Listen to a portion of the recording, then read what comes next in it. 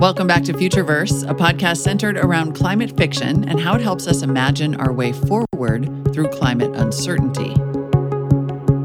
Welcome back to Futureverse, a new podcast focused on climate fiction and the stories that tell us what our future could look like, both bad and good. As you probably know from the last episode, Ramadan and I invest in technology companies with a climate focus. And through many conversations with each other, we discovered that we also both love to read climate fiction and decided to share that passion with the world, whether you want us to or not, through this podcast, Futureverse. And my 2 cents are that climate-focused storytelling helps us imagine new futures, both warnings and perspectives that could help humanity and Earth's ecosystems prosper. And it gives us unfamiliar problems to think about. A bit of a spoiler alert, like what happens when you throw aliens into the equation. What would we want visitors to our planet to see if or when they arrive? In our first episode, we interviewed James Bradley, who recommended several writers doing incredible things in the world of climate fiction. And one of the writers he mentioned and recommended to us is here today, Ruthanna Emrys, a talented author who released a book a few years ago that we were delighted to read, A Half-Built Garden. Ruthanna has written several books and short stories that delve into a form of sort of magical science alien realism, from the Lovecraft-derived Innsmouth Legacy series to A Half-Built Garden, her most recent novel. She's also a poet, a video game writer, and a blogger. Ruthanna has been nominated and shortlisted several times for her Innsmouth Legacy series and received numerous accolades and praise for A Half-Built Garden. Ruthanna, thank you for coming on our little show and talking to us about your novel. We'll center much of this conversation around A Half-Built Garden, which both Molly and I have read, but we can talk about all kinds of other things as we go along. We thoroughly enjoyed reading it, and we'll start with a softball question. They're all softball questions, just to be clear. Exactly. There are no hardball questions here. And the question is, and you can take it in any direction you wish, how does a world dealing with climate change respond to unlikely visitors? So thank you for having me on. I'm very happy to be here. A Half-Built Garden is my near-future science fiction novel about the people who have moved governance in the directions needed to solve climate change and how they handle a very different sort of problem that their decision-making methods aren't really set up for.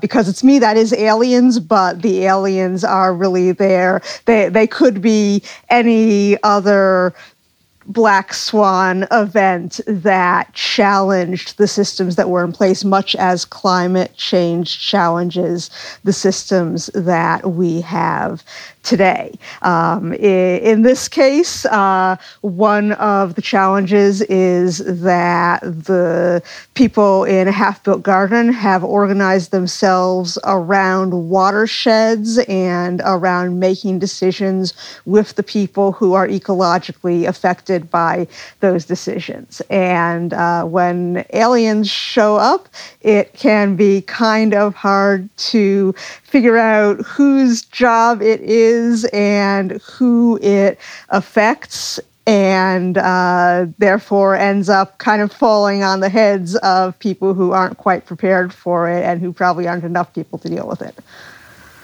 Well, I want to ask so many more questions about the book, but before I get that far, tell me, you made this comment just now and said, because it's me, it's aliens. So I want to know more about that. Why is that something that it is like specifically the direction you would go, and what are the influences that got you there? I've always loved first contact novels. I'm really fascinated by the challenges of communication, but sometimes the challenges of communication within humanity are just frustrating because I need to deal with them every day. And aliens are a fun way of getting at how different can someone be and still be someone you can talk to, and what sort of misunderstandings are likely to arise, and what can we do to make cooperation possible across difference and confusion. Mm-hmm. And aliens are just, they're more fun than, asteroid impacts or something. Aliens are a very generative possibility opening sort of a black swan. Mm-hmm. where many crises are possibility closing in some ways. Ramanan, you're still muted.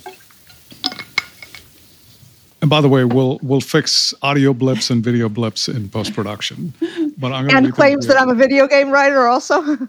Yes. If you want us to, but I am not a video game writer. Okay, well, we've got to erase that then.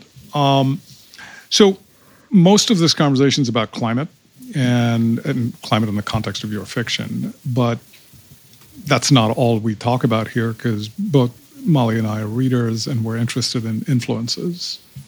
And you've cited Octavia Butler, Geraldine Brooks as influencers, and you've been described as a literary descendant of Ursula K. Le Guin. How do these authors influence the way you approach your world building?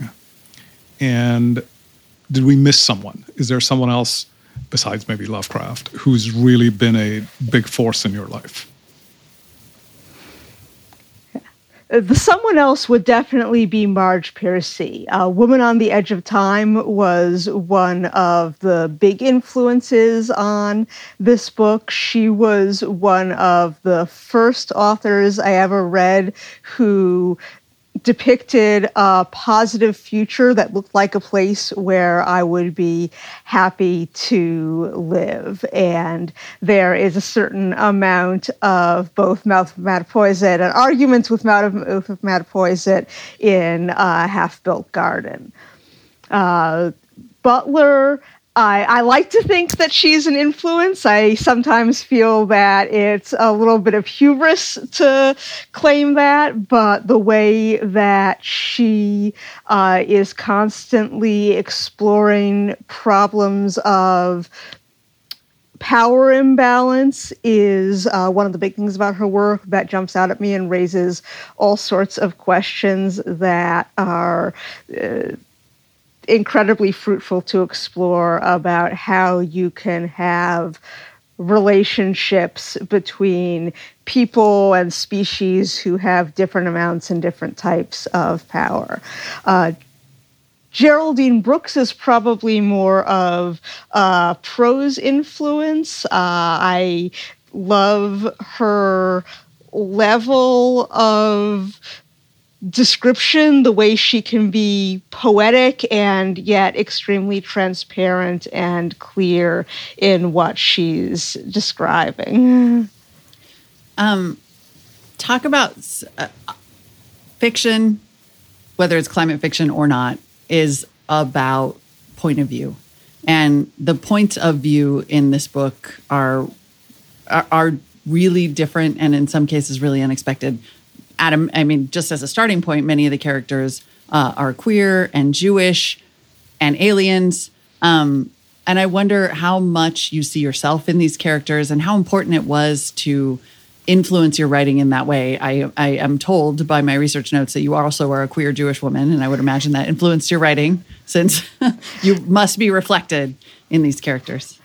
Yes, this is, I've written a lot of queer characters in the past, and I've written some Jewish characters. This is the first book where I've really written a lot of Jewish characters. I'm very used to being the only or one of the only Jewish people in my communities. I grew up in a community where I was the only Jewish kid in school, so I often have a bit of a Star Trek crew approach to characters, and end up having groups where there's Jewish person and there's the Christian and there's the person who worships Cthulhu and there's the atheist. That's the way I grew up.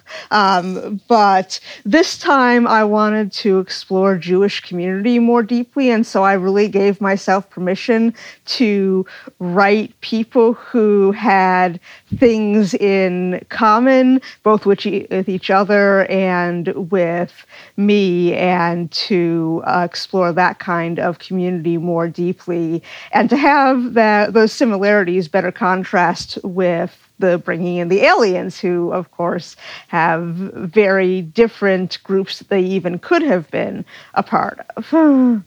Right.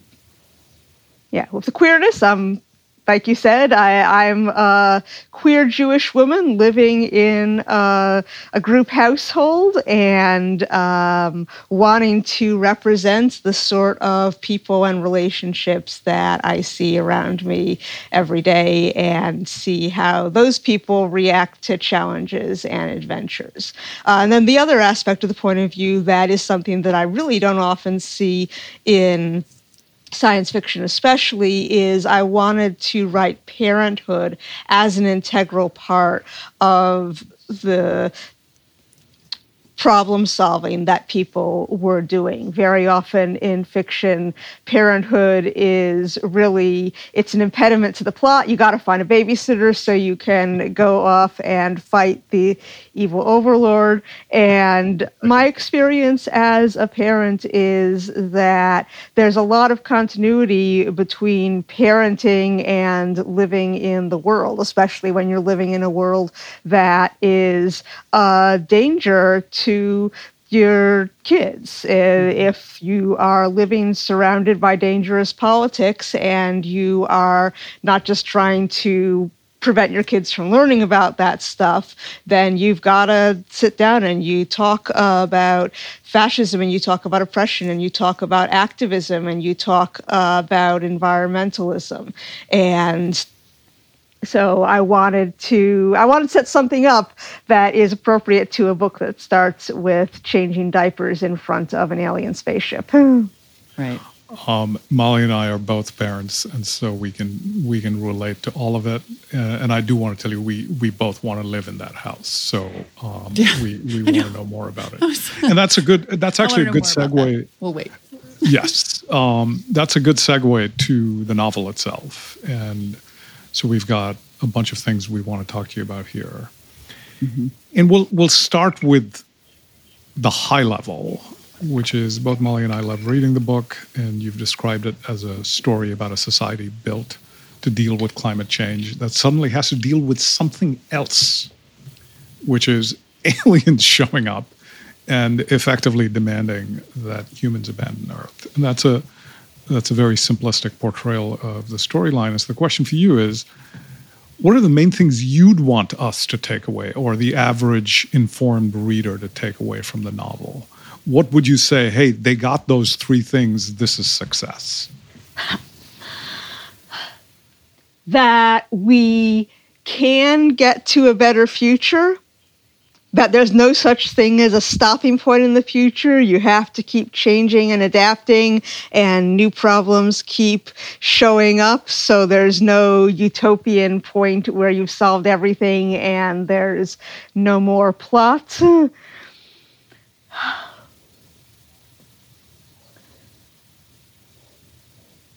And what else? When you get called to deal with first contact, take your kids along. It might be important.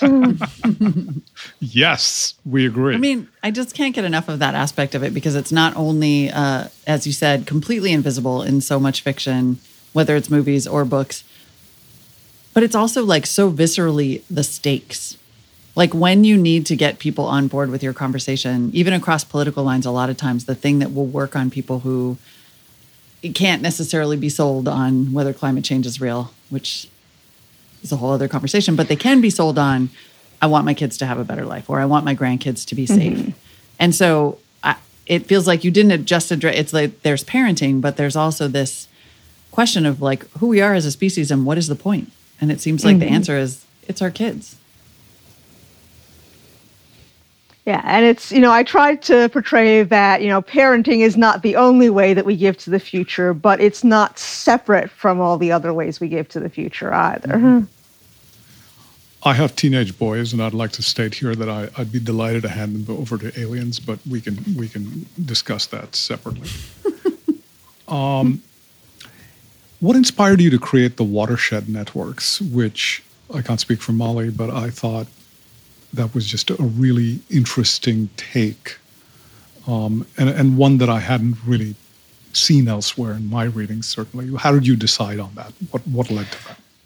Well, I started with asking myself, what sort of governance structure, if it's not the nation states that we have now, would be good for dealing with climate change. And people have written a lot with, planetary scale governance, but that's not only hard to write, but challenging to see how we could get from point A to point B. But I grew up on Cape Cod, which is a place that a lot of politics, for good and ill, centers around the local watershed and arguments about how we should be interacting with the ocean ecology and with the groundwater and with flow from the mainland. And now I live in the Chesapeake Bay area, which also has a very strong watershed-based activists set of organizations. And I'm right near the tide line of the Anacostia.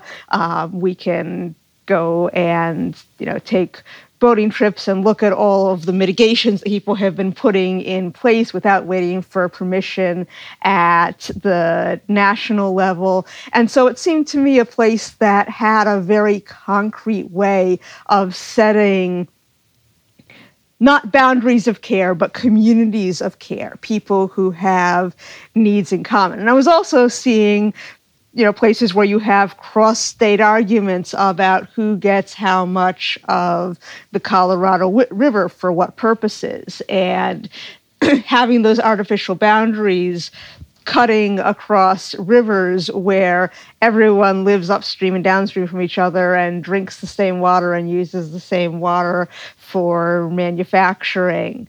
It just seemed like a way to organize things that was both appropriate to the problem and scaled for writing in a meaningful way. It's interesting because it seems like a major theme of this book is this decentralization. This kind of, you have lots of different watersheds. They all communicate with each other. They have sort of communal decision-making through basically very advanced Reddit, upvoting and downvoting and weighting. And then society's sort of been broken up into these three sects. You have the watersheds, the dandelion networks. You have corporations, which have basically been exiled to these artificial islands, and then sort of presumably like these old government systems. I don't want to spoil the prequel, but I do sort of want, can you walk us through like what would have happened to cause the corporations to be banished in that way? I think that's such an interesting plot point, and for the watershed networks to have as much power as they have in this new future. So part of what's going on in this future, and I live in the DC area, I live within the Beltway, I love the hard work that gets done by people in the executive agencies. And I also see the degree to which nation-state level government can undermine itself even while it's trying to hold on to power. And so in the backstory to this book, the watersheds are what came forward to deal with problems that government was not giving itself the power to deal with. So you can imagine, if this goes on, of the points where their conservative Congresses vote against the EPA having any power to enforce clean water standards. And in this case, you have groups that come forward and say, well, if you can't enforce it, we can. And the dandelion revolution, as it gets called, is not any sort of traditional revolution. It's people stepping forward to take up that space and to keep the people who are doing climate harm from taking up that space. So you have a lot of people talking about fighting on the fence lines and forcefully preventing corporations from polluting or putting out larger carbon footprints. And there is certainly some of that, but a lot of it is also just a change in the way society organizes itself and in the way people are willing to get in the way of problems and take up that space with solutions such that there isn't room for the problems anymore. And at some point, they get enough power that they can tell the corporations, no, you can't do that here. We're not going to buy that.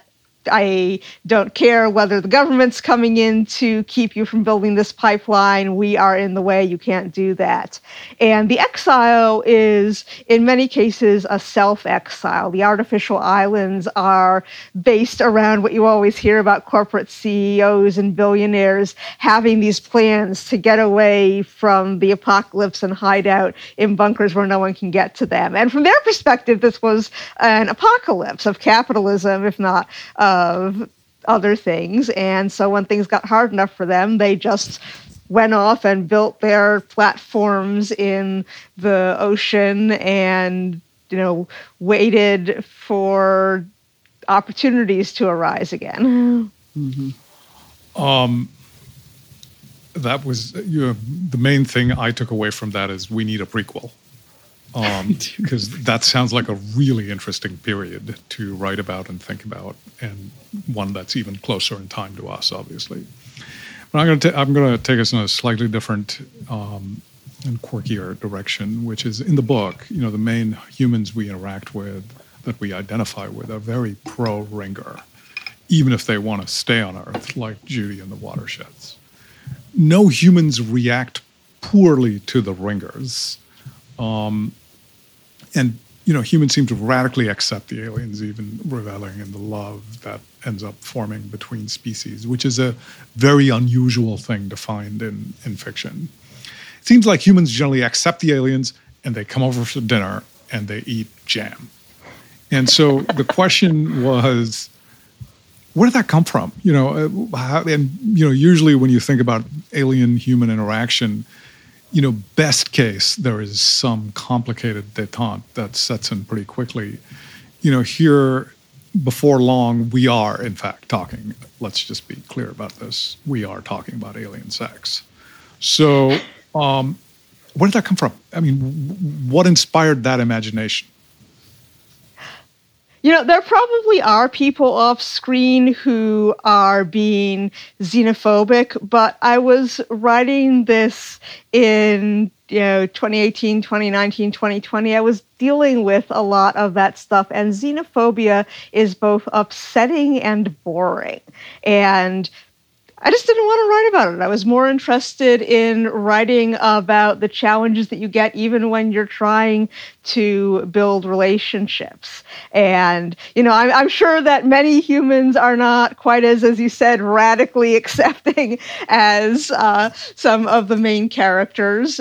But, I was a Trekkie. I had a crush on Spock. I like writing about these things, and it's interesting to write about them when it's not just a person in a prosthetic forehead and people have more that they have to negotiate. I will say I was getting very strong Star Trek vibes. Like it really, that's the feeling you get of this potential for gentleness, acceptance, conversation, restorative justice, like the kind of conflict resolution that comes across in this book is also remarkable. And I wonder if you have imagined an interaction that could almost only happen in a world where climate change has rendered, nation states irrelevant and they just can't show up in helicopters and militarize the whole thing. Certainly the fact that no one is showing up in helicopters is helpful.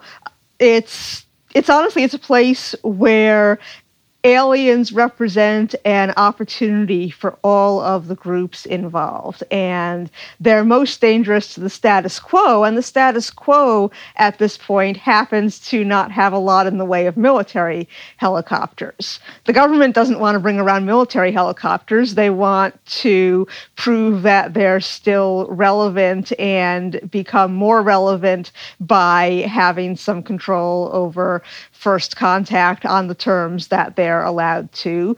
The corporations don't want to send in military helicopters. They want to sell movies.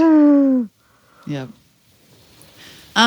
Let's talk about corporations for a minute. So societies on Earth are making progress against the damage that's been caused by the climate crisis, but also, we're sort of into prequel territory, but the Dandelion Network does seem to have really changed the economy on Earth. And there is degrowth, which is a big topic in kind of the environmental world. Talk about imagining what that might look like and how it would come about, not specifically by force, but by social force.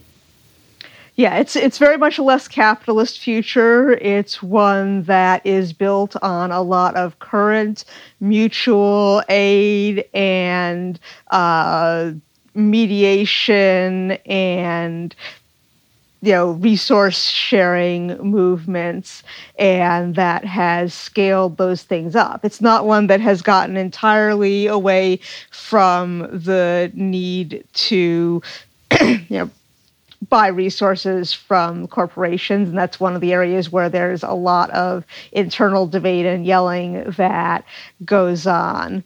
But there's a lot of movement in science fiction now towards thinking about futures of governance. You have the Terra Ignota series with the hives. You have Malka Older's Infomocracy series. And I wanted to join that conversation, but I also wanted to think specifically in Le Guinian terms about what is as different from late-stage capitalism as late-stage capitalism is different from the divine right of kings. And so I was trying to push on the economics as well as on the governance side. Mm-hmm. All these things are intertwined, right? I was gonna preface this question by saying I'm gonna dig into climate a little further, but that's pretty much intertwined with issues of governance, among other things. So this is, in a much more pronounced way than Clade, the first book we read by James Bradley, as we mentioned. This is a story about a world in which the climate has changed. There's essentially no flight. Societies have a carbon budget. Some things have been tried and rejected. It sounds like, in your view, we blow right on by 1.5 degrees, as an example. Is that the case? Is that what's happened here? This is a transform. I actually built this future on the more optimistic end of models of how the future could go. Even if we stop at 1.5, we have a lot of change baked in, a lot of sea level rise, a lot of changes to weather, a lot of changes to what foods we're going to be able to get and how. So I wanted to write a society that was just starting to get to the downslope. They've dealt with a lot of what's baked in, and if they do everything right, things are going to start to get better. But they're still hard at this point. There are months of the year where it's very hard to go outside.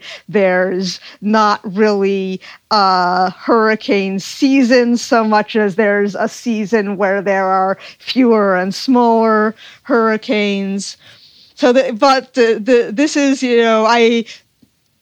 I wasn't doing out calculations myself, but I was looking at the IPCC report and at sea level rise simulators and figuring out, okay, what is the best thing that I can imagine if we start doing things right and fixing things relatively soon. And then I had to kind of adjust the sea level up over the course of the time that I was writing it. So, wow. Okay, and it's been really interesting just from a psychological perspective that I was really aiming for as optimistic as I could get. And frequently when I read reviews, they're like, this is showing a climate catastrophe. This is showing, a pessimistic future about how bad it's going to get. And like, I wish this was the pessimistic side. Yeah, that's a lot of denial by reviewers, I think. Yikes. But it's also, I think people don't actually have that intuitive sense of what are the good outcomes and what are the bad outcomes and how much difference is there between them. And I'm not sure that I have a good sense of that either. I have, a lot of arguments within my household of exactly how much sea level rise do we need to be planning for over the next 20, 30 years. And, we're all fairly familiar with the literature. We're none of us climate specialists ourselves, and we don't necessarily all have the same view of how to interpret what we understand of the data.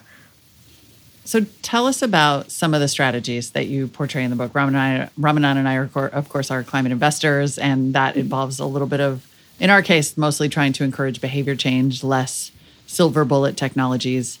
There's a lot of tech, but it seems like also a lot of pretty basic ecological strategies that people are using in the future, you imagine, to reverse some of this damage. So I'm a social scientist by training. When I think about how to solve societal scale problems, I think about how to support and structure good societal level and individual level decision making. One of the central technologies in the book is the dandelion networks, and those are based fairly closely on modern crowdsourcing and citizen science setups. They also include some work with algorithms based generally on the idea that given that we end up frequently with algorithms and AI that are unintentionally biased based on their data sets, that we ought to be able to design algorithms that are biased in ways we want to be biased and that bake in the long-term priorities that we want to have as a society, but that as individuals in the moment we may have trouble sticking to. So if you want your society to be focusing on environmental justice and keeping rivers clean and lowering the carbon budget, but you know that in the moment people may be prone to wanting to get a hold of a bigger chocolate budget, then you, along with all these opportunities for all the individuals to put in their arguments and their votes in the dandelion networks, you add in an algorithm that is intended to both argue for and weight decisions towards those long-term goals. It doesn't take away choice, but it adds weight to the long-term choices that you've made, which you can change at any time and change the algorithms, and helps to offset some of the short-term tendencies that are not actually universal to humanity, but which a lot of modern societies have tended to be biased towards. I do want to jump in here, sorry, Ramanan, and say that I found it really interesting that the hack, effectively, and I don't want to give too much away, that impacts the dandelion network is essentially one of disinformation related to that kind of algorithmic surfacing and hiding. And given the time frame that you said you were writing in, I'm curious about the kind of origin of that and how you were thinking about that weighting and how information makes or does not make change. It's honestly something that I've started to think about more afterwards. I wasn't thinking of it as disinformation at the time, and then gradually that started to be a bigger concern societally as I was writing, and I folded that in as I was needing. I definitely thought about the way I wrote the corporations. I wanted them to be fun to write, and I've also occasionally heard people use the phrase Silicon Valley fair folk to describe the odd attitudes that you get with people who are very caught up in the world of tech companies companies. And so I kind of leaned into that and had them be very glamorous. They have sort of an 80s aesthetic that they've appropriated from the not so corporately inclined glam rock scene. And they spend a lot of time having very fancy parties while they're waiting for the world to be one that they can control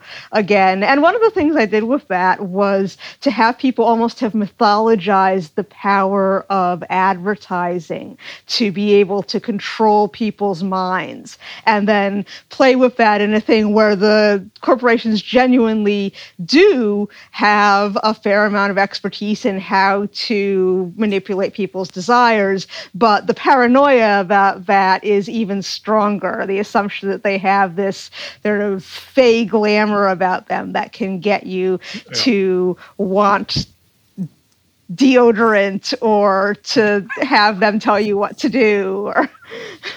I will say, when I read that piece, those sections, it did feel like these were characters stepping out of fairy. That there was a quality of the old magic about them, and not in a good way, right? Yes. Okay, so we're gonna begin heading on home stretch, and so one question relating to this, and we have a couple of fun questions to round us up. And the question relating to what you just said, and much of what we've talked about, is, there's this inherent tension.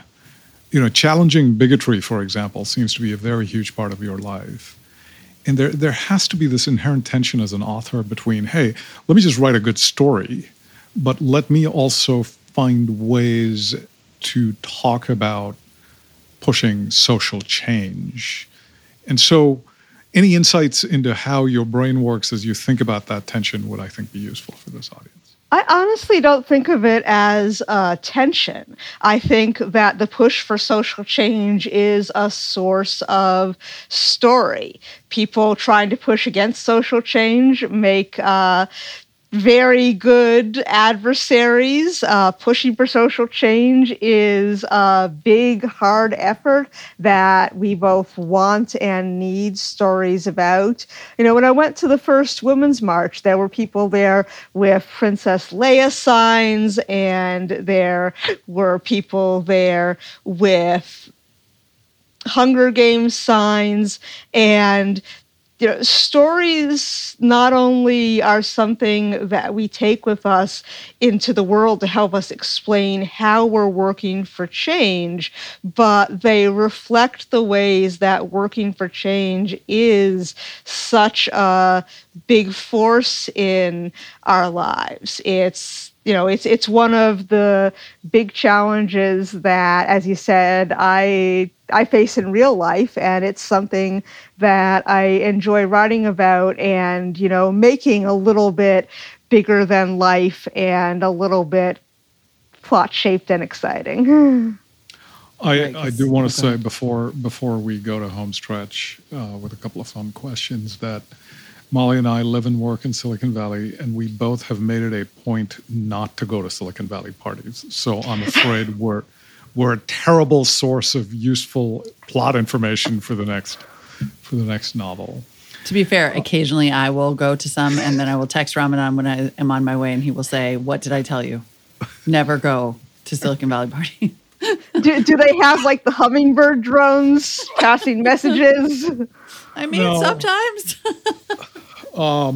Okay, so I want to push us along here, and I do want to ask one thing before we scoot to the true home stretch. Is that on that note, very specifically, pronouns are a huge deal in this book, and to me, they came to almost symbol because the book seems very much to be about community, agency, choice, individuality, and I wonder, was that the goal of the pronouns throughout? Is to sort of say this is so individual. This is like the representation of individual agency for almost every character you encounter.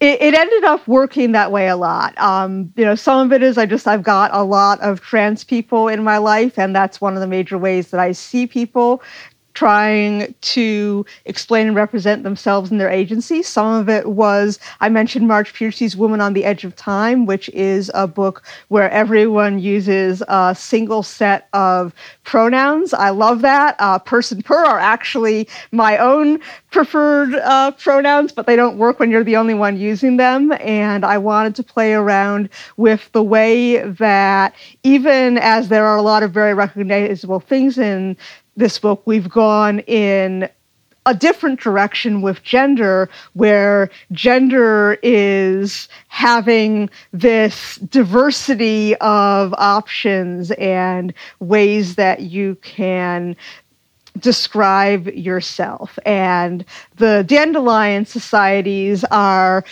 very much descended from modern queer culture. The corporations are taking it in a different direction. And one of the things I want to play with them is that they had appropriated neopronouns, and they use pronouns in a very different way. There's a point where one of the corporate characters says that their true gender, if it exists, is none of anyone else's business. All anyone needs to know is what they're wearing and how they should be treated in the moment. I actually admit to having a bit of a soft spot for that myself. I'm more of a presentation person than an internal gender person, and I would probably enjoy approximately one corporate party and then get very frustrated with how seriously they take the social games. As a writer, I highly recommend not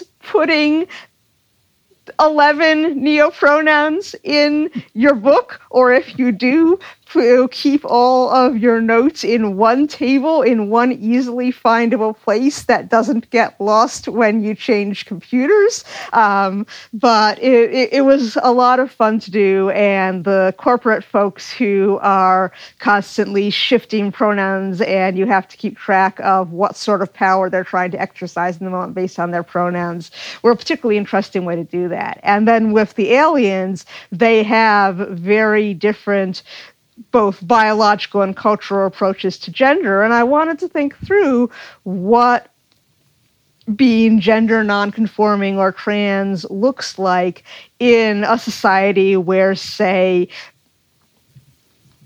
female eggs hatch many years earlier than male eggs and sisters raise their brothers, or where gender is something that changes depending on the outcomes of dominant struggles with the people that you're going to breed with, and how all of these different cultures come together and affect each other, and how people take tools from these sort of syncretic relationships to deal with places where their own society hasn't worked for them, that they don't have good words for. Mm-hmm. Thank you for that. That was very insightful, is one way to describe it. And a copy editing challenge. You are right. I kept thinking that, honestly. That's what I told. I was like, how are you doing that?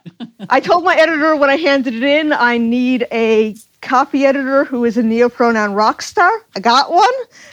They caught a number of places where I had accidentally mispronounced corporate folks mostly, and got that fixed. I hope we've got all of the people screwing up pronoun changeovers out of the final version.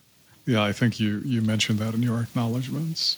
So, fun question number one, I already alluded to, but I'm going to ask it again more explicitly, which is, are you going to write any more stories in this universe? Prequels, sequels, other, contemporaneous but different parts of the world?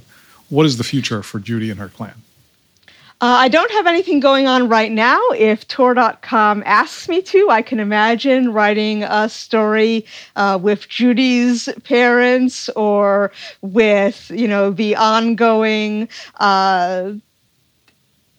etiquette challenges of interspecies family building, or with the interesting things that the government is trying to do at the end.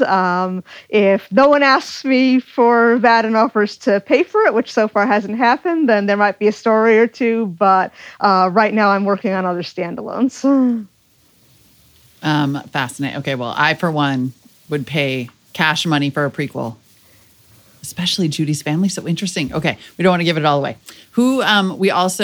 We came to you as a result of the wonderful James Bradley recommending you. And so we're just going to continue to pay that forward. Who, as we look at writers who are really examining climate and the climate crisis in a really interesting way, who do you think we should talk to? I mentioned Malka Older. I think she's doing some really cool things with that, and also has some background in disaster response that is extremely relevant. Adrienne Marie Brown is also someone who I drew a lot on her writing for the moderation and the conflict resolution stuff in the Dandelion networks. Fantastic. Ruthanna, thank you so much for the time today, for being our second interviewee. And we hope, I think it's fair to say we actually hope we head toward a future like the one that you've created in a half-built garden. I, for one, am all in on group living and canning. I just want to make more jam and greet the aliens. I'd like to eat more jam. And more importantly, yes, more jam and a future where we start going in the right direction. You've really created something for us to aspire to. It's great. Thank you. It's a pleasure talking with you. That's the end of our second episode of Futureverse. We hope you enjoyed our conversation with Ruthanna Emrys. I think Raman Ambrose. Are you there? About her latest book, I'm still there. Half-Built Garden, which is available everywhere that you can find books. Hello? We recommend buying from a local bookstore or bookshop.org, which supports local bookstores. Ruthanna, thank you. You've given us a humanity to actually be proud of, which is wonderful. And certainly when we meet other life forms, which may happen in my lifetime, we will know some lessons. You can be found on your website, which is ruthannaemrys.com, RUTHANNAEMRYS.com, or on Twitter at r_Emrys, EMRYS. And as always, thanks everybody for listening. We'll be back soon with more episodes of Futureverse and exploring the intersection of climate and speculative fiction. Ruthanna, thanks again. Thank you. Thank you so much for listening. Please email us your suggestions or ideas at futureverse@substack.com and visit futureverse.earth for the full transcript of this podcast and other information.